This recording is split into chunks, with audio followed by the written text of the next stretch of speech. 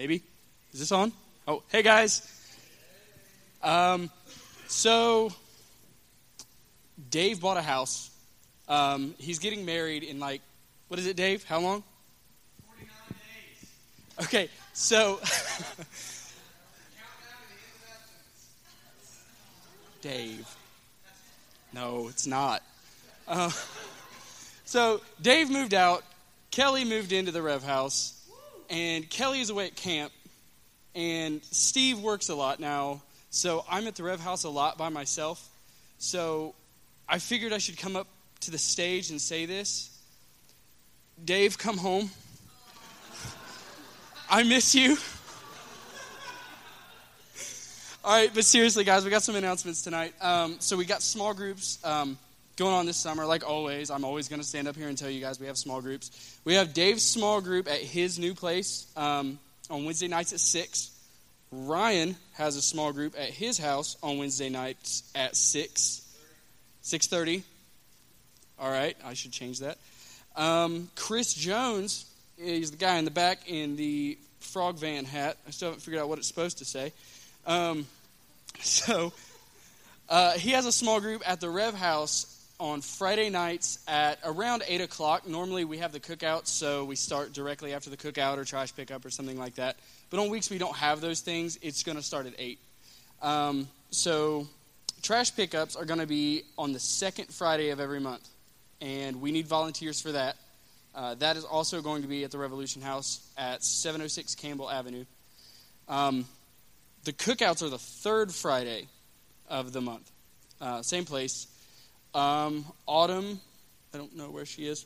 Nursery. Okay, she wanted me to remind you guys that we do need volunteers in the nursery. So if you don't volunteer now and want to get involved in their nursery, get a hold of Autumn, get a hold of me, Dave, anybody you see on stage. And also, we're having communion next week here. So after the service, we're going to take communion together, and then we're probably, we're going to share a meal together after the service. So those are really all the announcements I have for you guys this week. So if you guys want to get up, shake hands with somebody you don't know, Chris Jones is going to put some music on for you. What's up, Revolution? I'll take it. Right on. So life sucks sometimes, right? Amen. Thank you. I got one. The rest of you that wouldn't amen, you're just not being real. And I think God will forgive you for being a fake Christian. That's a little too dark. Some of you guys, I'm sure you think, Dave, ease up a little bit. You start out too dark. Maybe that's some of you. I don't know.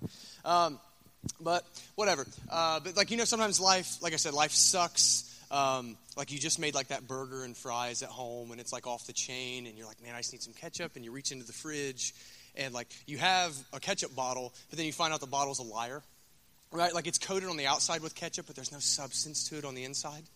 Anyone? Yeah, anyone else ever been there? Am I the only one? Whatever. Kelly, I'm not saying it again. Right, but like I said, you realize the bottle is a liar. But seriously, though, that was kind of a lame way to start the sermon, talking about ketchup and burgers, but they were just real good. But seriously, though, I had life punch me square in the face on Tuesday. I went into the bank, as all good stories start, and I spent $1,000 in 20 minutes. 20 minutes? Some of you don't care because you don't understand. I'm 23 years old. This is a running commentary of what it looks like for someone to grow up, and you adults in the room get to watch me just squirm and hate my life. Right? But I paid a house payment and I paid a credit card off for stupid crap that I bought for the house. Right? That seriously hurt me. Some of you don't know how cheap and tight that I am. $1,000, that hurt me. Whatever innocence that I had left is gone now. And I didn't have much to begin with. We are gone now with it. But honestly, usually, I was thinking about this too. Usually we say life sucks, and it's because we're not focusing on the big picture enough because we're dumb. And what I mean by that is I don't have any ketchup. This sucks, but I had this awesome burger to eat. Or man, I just spent $1,000, but I have a house to live in. We miss the big picture. We have what I call first world problems or white people problems, Louis C.K. calls them. We don't have problems, so we make up crap to complain about. Right? Being stuck in traffic for 30 minutes is an actual story you can tell someone. And they'll stop doing dishes and be like, are you serious? 30 minutes? That is awful. People are dying in car bombings in other countries. But sometimes life actually breaks you down. right? Like we all know this. Sometimes life actually gets you. Like something drastic happens and you seriously don't know what to do. Like you lose your job, or like a relationship ends, or you can't find a job and you're really searching for one, or that there's addiction in your family, or someone gets sick, or you get sick, or the worst that we can usually fathom is someone dies. And in those moments, more often than not, maybe not for everyone, but more often than not, we have a desire to become really angry with God. Like that's like our bent, like our instinctual thing is to get mad at God and like shake our fist at the sky and be like, where are you? Like, are you in this? Why have you abandoned me to go through this by myself? Is this the plan for my life? Is this really it? Is this the kind of God that you are? And we get mad. And in those times that this kind of stuff happens to us, I'll ask this, like, where is our joy? Where is our hope? Where is our peace? How can we continue on in spite of this? How are we going to persevere and cope through this kind of stuff? What's going to be our response to suffering? That's the real question. That's the big question of this evening. What's going to be our response to suffering? And this is a real question. And if you've never had, because I know we got some younger people, myself here included, and I've only had a few big, like, life-altering events go down so far, like, that were negative. If you're young and you've never had anything like this happen to you, just wait, right? Like, it's going to happen. I hate that it will, but Scripture doesn't say if bad things happen. Scripture says when troubles come. Like, it's going to happen. Like, there's no way getting around it. But I don't know what everyone deals with. I don't know what you're going through right now. So I'm going to keep this whole sermon pretty open-ended for whatever you're dealing with. But I do know that everybody deals with something. So this is for everybody. So pay attention. That's the big thing. So as we're going to look through this next passage in Philippians, that's the book that we're going through this summer. We're going to be in Philippians chapter 1, verses 12 through 19, and a few other spots. You can turn there in the Bibles if you have night vision. If you don't, and you want to take one home with you, though, those are free for you to take home. Take it with you. But as we look through this next passage in Paul's letter to the Philippians, we're going to implicitly see how Paul stays faithful to Jesus. And we're going to see how he views his currently awful situation. Like, don't ever forget, Paul's writing this from prison in Rome. And what I'm hoping for this evening is that we're going to be encouraged by Paul's example and encouraged by his worldview more than anything. And in coming to understand how Paul views the world, that we would come to a deeper trust in the all-sovereign God that we have come to know through our faith in Jesus Christ's life, death, and resurrection. So let's hit this up. Philippians chapter 1, verses 12 through 19. Verse 12, and I want you to know, my dear brothers and sisters, that everything that has happened to me here has helped spread the good news. For everyone here, including the whole palace guard, knows that I am in chains because of Christ. And because of my imprisonment, most of the believers here have gained confidence and boldly speak God's message without fear. It's true that some are preaching out of jealousy and rivalry, but others preach about Christ with pure motives. They preach because they love me, for they know I have been appointed to defend the good news. Those others do not have pure motives as they preach about Christ. They preach with selfish ambition, not sincerely, intending to make my chains more painful to me. But that doesn't matter. Whether their motives are false or genuine, the message about Christ is being preached either way, so I rejoice. And I will continue to rejoice. For I know that as you pray for me and the Spirit of Jesus Christ helps me, this will lead to my deliverance. All right, so that's what Paul had to say here. Before we hop into this, though, just a little like FYI, if you guys care to see like into my mind, which is scary. But like when I first wrote out this like sermon series, like here are the passages that I'm going to preach through every week, like the 16-week plan we have for Philippians. I had planned to teach about church unity this week, and I had planned on camping on verse 18 really hard. But I felt, and I don't say this often, shout out to my Pentecostal people in the crowd, like, right on. Like, I don't say this enough. Like, I felt really pushed by the Holy Spirit to do something different and put much of our focus on verses 12 through 14. So I'm hoping that there's someone in here who needs this, what we're going to talk about this evening. I did when I was studying for this. So anyway, the first thing that I want to really make plain to all you guys up in here is that we serve a sovereign God. And when I say sovereign, what I mean is that he is in control of everything. He runs the show. He is omni, if you want to shorten it, right? He is omnipresent. He is everywhere. He is omnipotent. He is all-powerful. He is omniscient. He knows everything. His will and his plan always goes off without question, without hitch. There is nothing in all of creation that he doesn't look out and say, that is mine and I control it. There is nothing in all of creation that he doesn't do that with. He is the king of all. That's the God that we control, or that not we control. I'm an idiot. That's the God that we serve. He is in all control. This light's going to shoot electricity down on me in a minute. I'm out of here. That was awful. Don't put that on the podcast, Chris. But that's the God that we serve, and that's what I mean by sovereign. So keep that in mind, because I'm probably going to use that word a lot. All right, and I don't want you guys to think that this is a concept that I've read from different books or come up with my own stupid mind. This is stuff that's in Scripture. All right, so I'm just going to run through a gamut of things just to back it up, so you know that I'm telling you the truth about the sovereignty of God. Psalm 115:3 says, "Our God is in the heavens, and he does as he wishes." He does what he wants. He does not ask for permission. He is the one in control. Proverbs chapter 16 has a couple of things for us. 9 says, we can make our plans, but the Lord determines our steps. So we can plan what we want, but God is the one that's in control. Verse 33, we may throw the dice, but the Lord determines how they fall. So if you ever want to go to Vegas, you can remember that. Ephesians 1:11 says, furthermore, because we are united with Christ, we have received an inheritance from God, for he chose us in advance, and he makes everything work out according to his plan. Psalm 139:16 says, you saw me before I was born. Every day of my life was recorded in your book. Every moment was laid out before a single day had passed. All these things combine together to say this. There is literally not one single thing that ever happens that's apart from God's plan or his will. Nothing happens that he is not in control of, that is not going to be part of what he has planned for everything. He's the absolute ruler of all things. I can't say that enough. All people, all events, nothing is a surprise without question. This is the God we serve. So whenever we combine what Scripture says about God's sovereignty over all situations, we combine it with a couple of other things that Paul says in the letter to the Romans. Romans 8:28. And we know that God causes everything to work together for the good of those who love God and are called according to his purpose for them. And then again, Romans 11:36. For everything comes from him and exists by his power and is intended for his glory. All glory to him forever. Amen.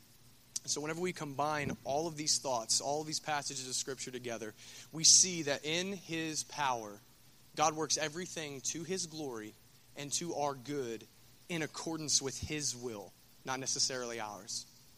So I want you guys to know that's the God that we have. And we push this concept at Revolution really hard. And we do it for a good reason, too. We want you to understand that we worship a huge God. He is unfathomably powerful and supremely in control. He is not codependent on you. You hear that a lot from televangelists, kind of bullcrap. He doesn't ask for permission either. Like Matt's in the back. Matt used to say this whenever he preached here all the time. Jesus is not a 90-pound wuss that needs your help. Right? He's not South Park Jesus. You know the one I'm talking about? Some of you don't watch South Park, and that's okay. That's probably for the best. Right? And he's not this rosy-cheeked cherub Bon Jovi Jesus either. He is the sovereign God. We need his help. Right? That's the Jesus that actually exists. Right? And know this too. God doesn't just know the future. He doesn't just know. He makes the future so in all things without exception.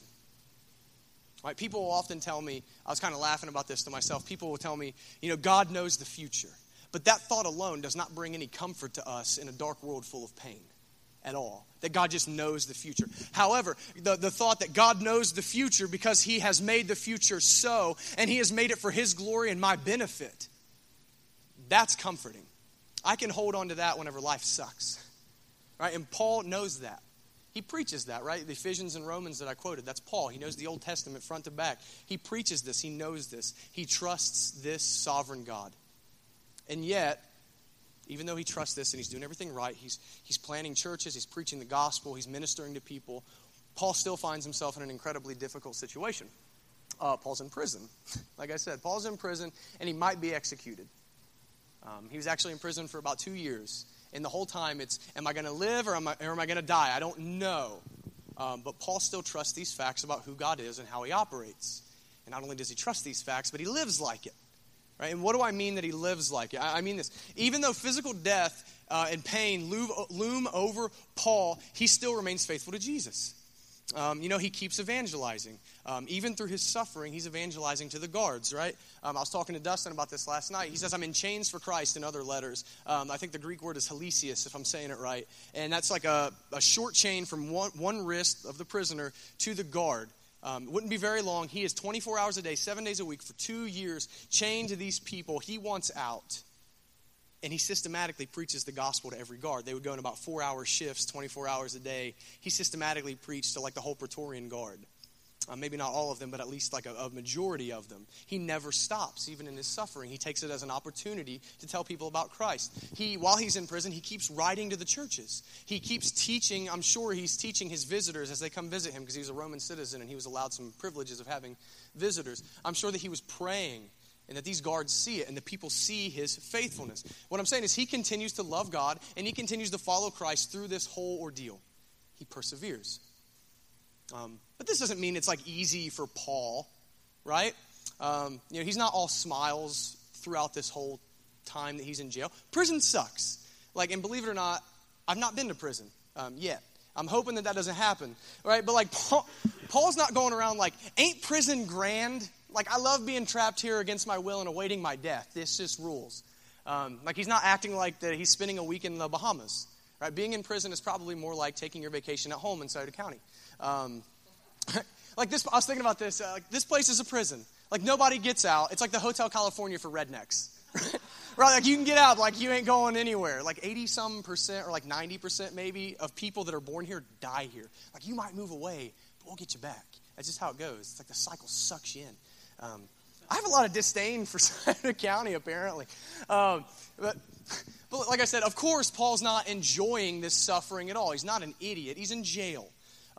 And what's further is he says that while he's in jail, to add to his misery, he has jealous rivals in Rome that are trying to make his jail time harder by possibly attempting to ruin his reputation. We're not really entirely sure what they were doing, these people who are preaching the gospel out of impure motives.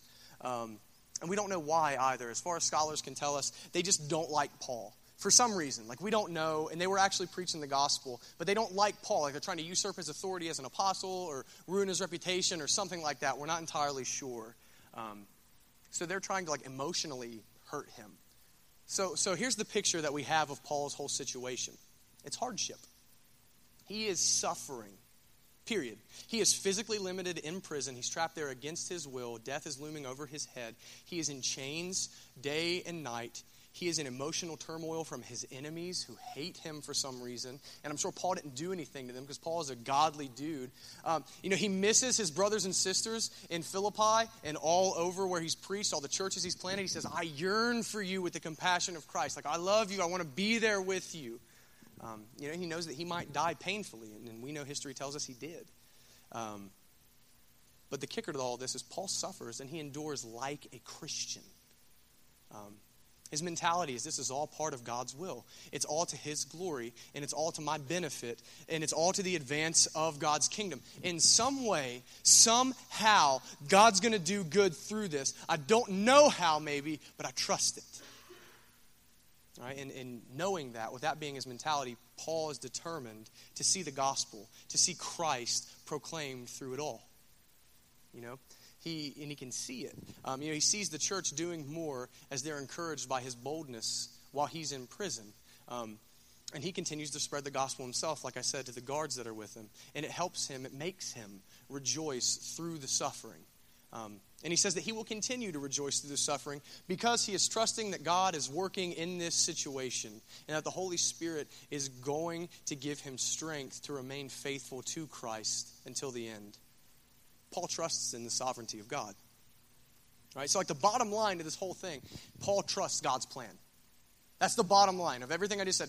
Paul trusts God's plan. Paul trusts God to be God, even in the midst of misery, pain, emotional turmoil, beatings, and even death, because he knows that nothing can stop God's plan. And everything, and bear this in mind, everything that happens is a part of it. I know I'm being a little bit repetitive, but I want you guys to get that in your head. Because we gravely need this in our lives, instilled in our hearts for whenever suffering comes.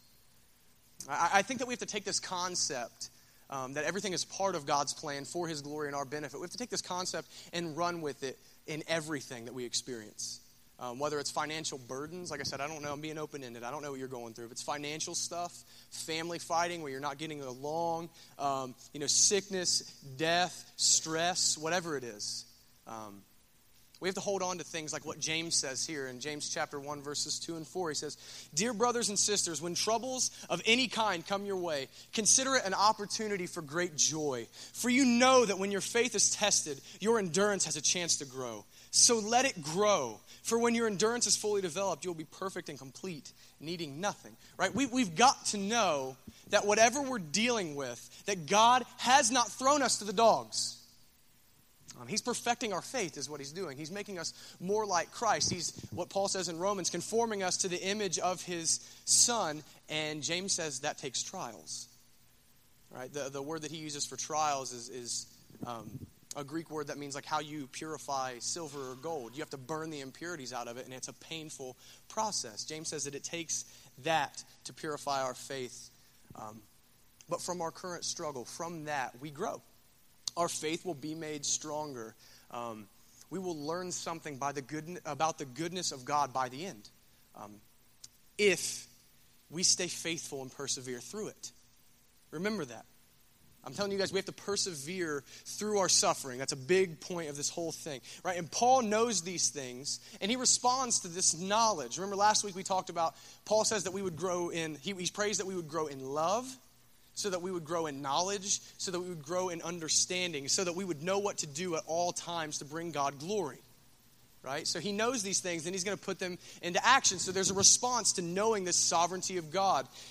And the response that Paul had, that we should have, is to keep pursuing Christ and proclaim Him in both word and action. And Paul does that because he's sold out to the truths of who Jesus is and the kind of God that we serve. Right, so think about this. This is kind of cool. A little nerd fact for you. I'm sorry, I just got ahead of myself. Nope, no, it's not. Not time for the nerd fact. It's coming later. Yeah, segues, baby. Right, but like think about this. Like Paul, like for Paul's life right now, this is prime season in Paul's life to become bitter. For everything that he's dealing with. This is prime time for him to become bitter, to be angry with God, to give up and to call it a day and just walk away from the faith. He's in prison. He's going to die for this. This would be the greatest time for him to do that. But instead of being like that, Paul uses this opportunity that God has given him to show the world that to him Christ is life. And he takes this opportunity of his present suffering to proclaim to the world that this life's troubles pale in comparison to the infinite joy of knowing and proclaiming Jesus. All right, for Paul, that's all that matters. Like, this is insane to me. Like, his hardships don't matter to him so much, but rather every single thing in his life he's going to use to tell people about Jesus. And consider this too. Paul doesn't even complain. Like, am I the only one? Like, that's insane to me, right? And here's the nerd fact for you. Like, yeah, we're finally getting to that. This was like the structural part in a Greek letter to talk about your personal stuff. This is where you would tell them, hey, this is what's going on in my life. This is how I'm doing. This is what's good. This is what's bad. But Paul doesn't do that. He just hits them with the raw fact. Yeah, dude, I'm in prison. But this is an awesome opportunity to tell people about the gospel. Like, that's crazy. Like, that's insane faith. That is a supernatural work of the Holy Spirit for us to be able to suffer like that Paul could have that kind of a mindset about it. And a side note, too, for you. Paul, and this was huge for me. This hit me like a train. Paul isn't saying that there is opportunity to proclaim Jesus in spite of this bad circumstance. That's not what Paul's saying at all. He says this situation has actually served to advance the gospel. He says this situation has served the gospel. He's saying that the bad circumstances are actually a part of God's plan for him to proclaim Christ. God's not working in spite of it, but this was God's plan for Paul. Now, the face beating that I take whenever I look at a passage like this is like, how often do I, or we in this setting, how often do I endure trials and troubles and bad circumstances with the attitude that Paul did? Not too well, I'd say. At least not often for most of us. We tend to not suffer like Paul did. Like I said, we get angry with God whenever things are tough, and we complain, and then we tend to rebel against God in our frustration. Like, okay, you've left me to do this, well, I'm just going to sin against you because that'll make everything better, because that means you're not God. I don't know what our stupid, finite brains are thinking whenever we think rebelling against God in the midst of our anger is a good idea. And in that frustration with God, some people give up. Everyone, at least if you're talking to people like you should, everyone knows that one person who grew up a Christian, had something bad happen to them, and then they just walked away from the faith because they think that God has abandoned them, and they don't want anything to do with him anymore because they think that God has just left them there. So their response is to give him the finger and just walk away. Well, fine, if he's not here for me, if he's left me to suffer by myself, then screw him. Everyone knows that guy. But that's not Paul's mentality here. And this tells me this is kind of cool. This tells me that Paul has a lens that he sees life and suffering through that we either don't have or we just ignore. And what I mean is Paul had a godly theology of suffering. In the words of Matt Chandler, oh, if we could develop a godly theology of suffering. Because if we don't develop the same kind of worldview that Paul had, we're never going to make it through this life with the lasting peace that Paul had. Period. You know, and what I've noticed is this, Paul's lens, he had two basic premises to look at everything through. And the second one builds on the first. And I've said it a lot already. One, God is in control and nothing is random ever. Right? The world may seem chaotic, our situations may seem chaotic, but God is in control and it's not actually random. And the second thing is because of that, Paul's mentality is now, I will show Christ to be my everything and trust in his sovereignty in all situations, whether good or bad. That's Paul's lens to view life and suffering. Nothing is random. God is in control. And because of that, I will proclaim Christ and stay faithful. He says, I will show the world the peace that comes with intimately knowing the God who holds the world and the future, particularly my future, in his hands. That God has allowed this for his glory, and I will cooperate with him as much as I know how in order to show him to other people. But I see this too. Constantly in Paul's life, I see that he doesn't just pay lip service to these thoughts. He lives it. Right? Like, can we be real here for a minute? How many, wannabe theologians are up in here? I'm the only one. All right. You're all liars because I could point you out right now. But we're not going to do that. Right? A lot of the times we'll say, yeah, dude, I'm down with the sovereignty of God. And we pay lip service to the doctrine. But whenever the rubber meets the road, we don't act like that. Why is this happening? That's what we do. We freak out and lose our minds because we're just paying lip service to this doctrine. But Paul doesn't. Paul actually lives it. And I've said this before and I'll say it all the time. Our theology has got to change our thinking and therefore our lives and actions, or it's worthless. Completely worthless. Right? So with Paul's good theology, I can see in Paul's life, the first thing is he never complains about his situations. I've said it before and I got to say it again. That is a horrible gut check for me. Think about, like I said, like first world problems. We complain that our Wi-Fi sucks and Netflix doesn't have anything good on. And in reality, Netflix has good things on there. You just like crappy movies most of the time. If we're going to be honest. Escape from Alcatraz is on there, and Serpico. I've transported back to the 70s. It's going down, ladies and gentlemen. Some of you don't know those movies because apparently I have taste of an old man. But seriously, we complain about garbage stuff in our culture. And in all reality, and this is painful for me to say, and I hope that it hurts you too, because we hope to wound in order to heal, there should never be such a thing as a complaining Christian. Oh, doesn't it sting? That's some stank on it, doesn't it? There should be no such thing as a complaining Christian. And here's why. It's because all that complaints really are is us telling God, I don't deserve this situation. I deserve something better. That's what a complaint is at its core. But in all reality, all that we actually deserve is hell. all we actually deserve is the wrath of God on us for all of eternity. God owes us nothing but justice. We have sinned, we have committed crimes against him, and all that we actually deserve is to suffer for them eternally. And yet, because God is love and mercy and the definition of grace, he gives us Jesus to go to the cross as a substitute for us and suffer his wrath in our place. And then by his resurrection, we get eternal life through our faith in Jesus. That's insanely gracious of him. That is insane. That is incredible. Like, we don't deserve to be healthy or wealthy or happy. We deserve to die. That's it. So how dare we complain to God about anything, even in the worst of times in our lives? He has bestowed nothing but grace upon grace to us. Who do we think we are? That's the real question whenever we complain. Who do I think that I am? I am a worm. But instead of complaining, now that I got to be the angry Baptist for a couple of minutes, Paul, instead of complaining, he just goes with it, right? And he suffers like Jesus. Like, with full trust that God will be good, like he says he is. Like, Christ goes to the cross without complaint, ever. Saying, God, I trust you that you're going to raise me from the dead and you're going to vindicate me. And that's how Paul suffers. Because that's what it means to actually have faith. Like, even though we can't see how God is good or how this will bring him glory, we will trust in the fact that he knows what he's doing.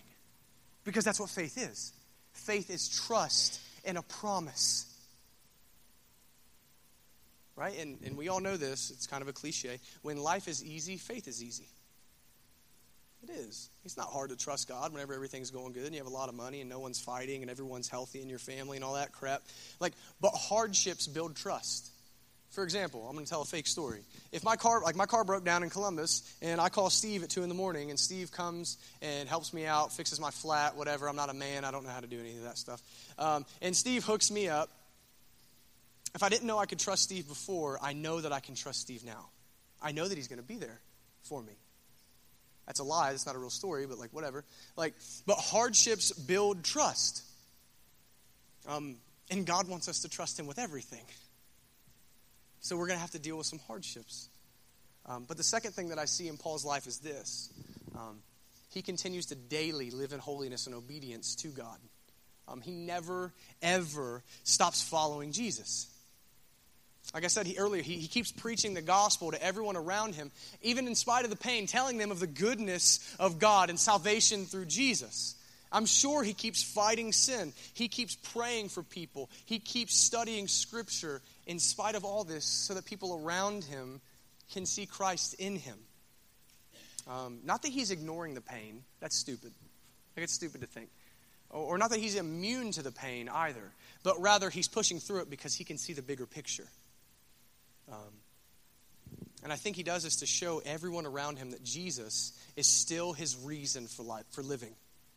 Not the things or the happiness or even the comfort of this world. He says that Christ is my reason for existence. And that has to become our attitude whenever life sucks.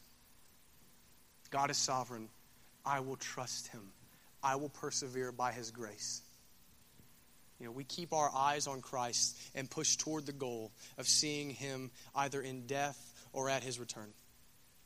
And when we do this, whenever we live like that, and that becomes our pulse, even in the midst of trial, we sometimes get to see a glimpse. Sometimes, because I'm not going to be foolish enough to make a blanket statement here, because sometimes you don't get to see any of it. You just got to suffer through it and have faith. But sometimes you get to see a glimpse of how God is using our suffering to his glory. The first thing Paul sees that Christ and the gospel are being proclaimed to non-believers. In verse 13, he says, this has served to advance the gospel. I've preached to the Praetorian Guard, and believers are being emboldened and preaching fearlessly. These people around Paul were witnessing firsthand the security that comes with being reconciled to God by Christ. And we're going to get into that in a little bit too. This tells me that the way that we live, the way that we conduct ourselves in the middle of hardships, not just our words, although our words are incredibly important and you should be verbally telling people about Christ, but our actions, how we endure, how we suffer, is a witness to the power of the gospel. Don't forget that. When we suffer well, it is a witness to who Christ is and our trust in him. But the second thing that Paul also saw was that other believers were being emboldened. Like I said, they were preaching more. They're doing it fearlessly. The ESV, I think, is a better translation. He says they were becoming more confident in the Lord. And when I think of that, they're becoming more confident in the sovereignty of God in these situations. That they were actually being encouraged by Paul's example of godly suffering, and they began to fearlessly proclaim Christ more in their lives and in their words. And I think that often with the emboldening other believers, I think that often, maybe not always, but often, God will use our present hardships to the building up of other believers in order to show them that God is indeed in control. And again, everything is to his glory, so that those of us who get to witness someone suffering like a Christian, that we are pushed on by what we have witnessed with our own eyes to persevere. That God saw them through this, he'll see me through this. For example, just a couple of things I was thinking about. My mom is in the back, and she is a saint. If you didn't know that, she dealt with me and continues to deal with me for 23 years. I was an atheist for a while. You guys know that. And that was really hard on my mother because she was a Christian. And I hated her. I hated Christ. I hated Christians. I would cuss her and tell her how stupid she was for believing in all this stuff. And she suffered through that and continued to talk with me, continued to pray for me, continued to have other people pray for me. And now that she has made it through that, I see people going to my mom all the time saying, someone like my child's not a Christian. How do I deal with this? How do I talk to them? Or my kid's an atheist. What should I do? And through my mother's suffering and the fact that she stayed steadfast and faithful to Christ through this and suffered like a Christian and never gave up, she gets to help other people. Other people are emboldened by what she's had to go through because God kept her through it. Or another example, a little bit darker. Good friend of mine, Storm Bratchett, died whenever he was a senior in high school. It was a horrible accident. And Lynn has had, his mother, Lynn Bratchett, has had opportunities to talk to people about how to cope with the fact that she's lost her son. That her faith is in Christ and that she will see him someday.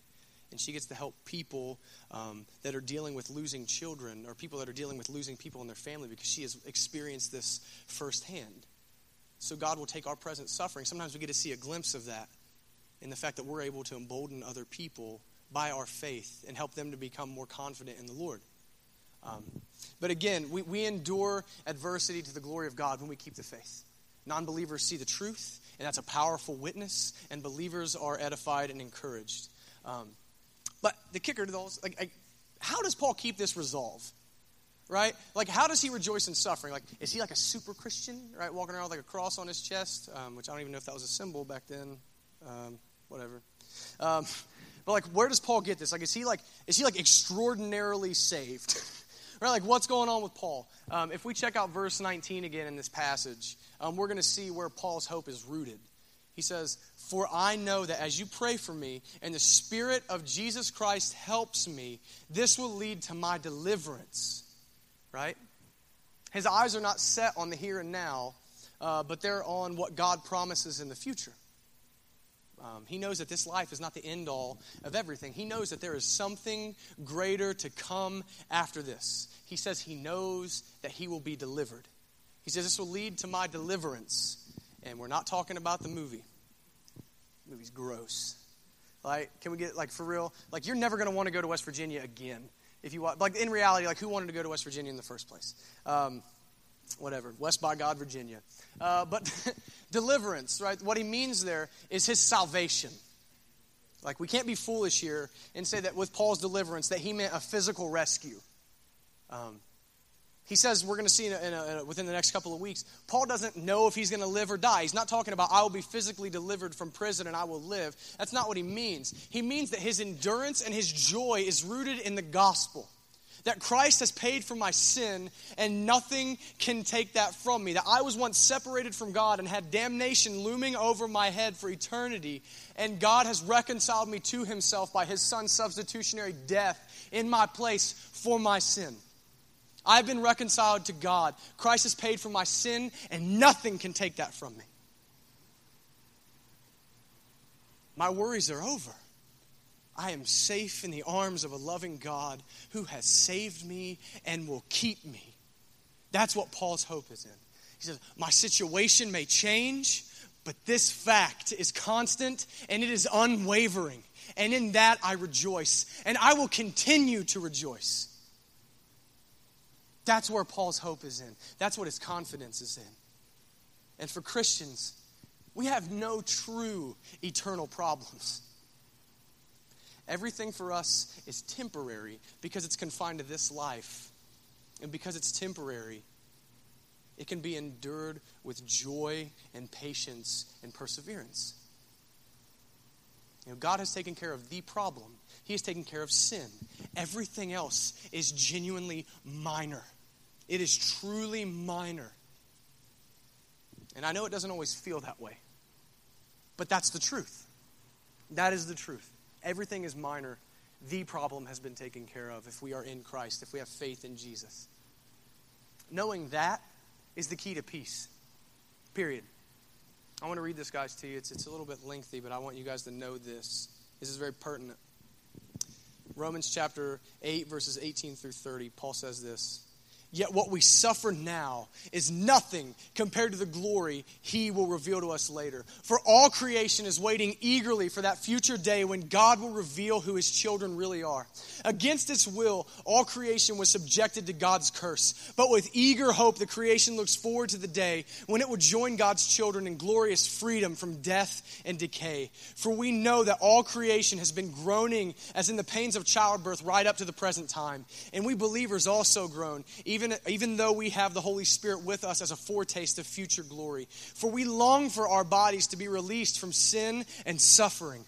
We too wait with eager hope for the day when God will give us our full rights as his adopted children, including the new bodies he had promised us. We were given this hope when we were saved. If we already have something, we don't need to hope for it. But if we look forward to something we don't yet have, we must wait patiently and confidently.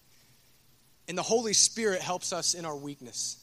For example, we don't know what God wants us to pray for, but the Holy Spirit prays for us with groanings that cannot be expressed in words.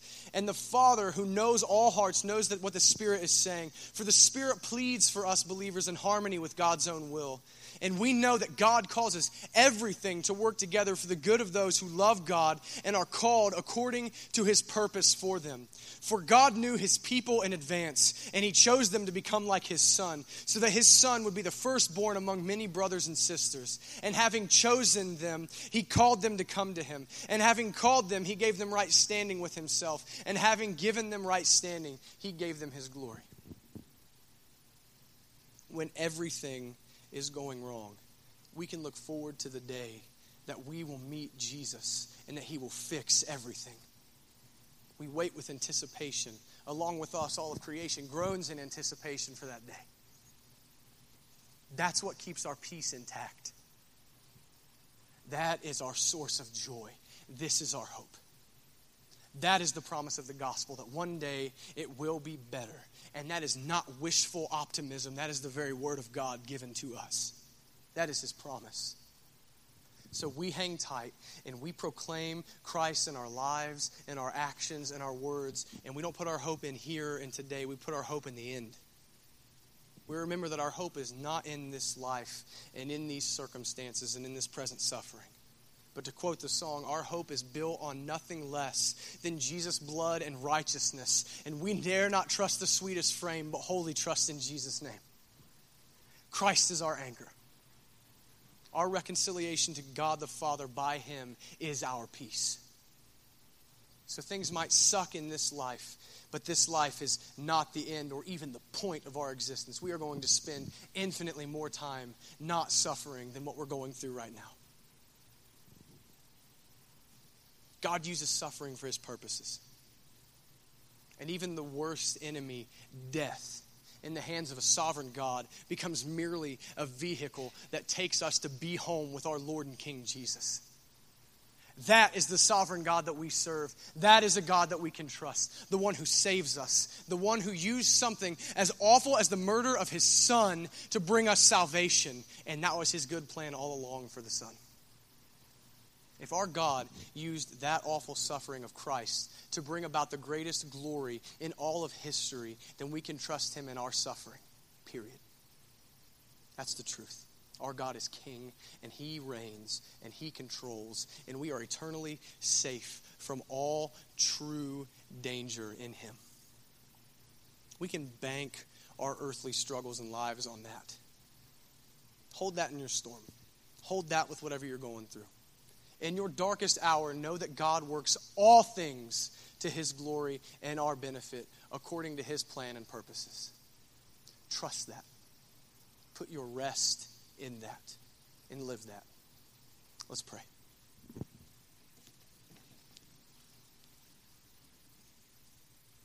Father, you are better to us than we deserve. You've given us Christ, and all we deserve is death and damnation. God, help us to understand your sovereignty better and entrust it, and not just pay lip service to, oh, well, God's in control, but I'm going to freak out. Help us to actually trust in the fact that you are in control.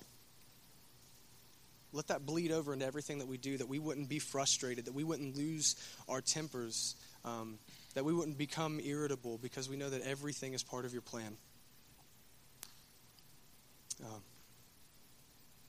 Father, help that just to be our pulse, so that we would continue to worship through the pain, that we would continue to tell people about your goodness through the pain, because we trust you. And we're not going to waver because you're not wavering. Help us to put that into action, Father. But above all things, thank you for sending Christ to die in our place for our sins so that we could come to you like this. All praise, all glory, and all honor belong to you, Jesus. Amen.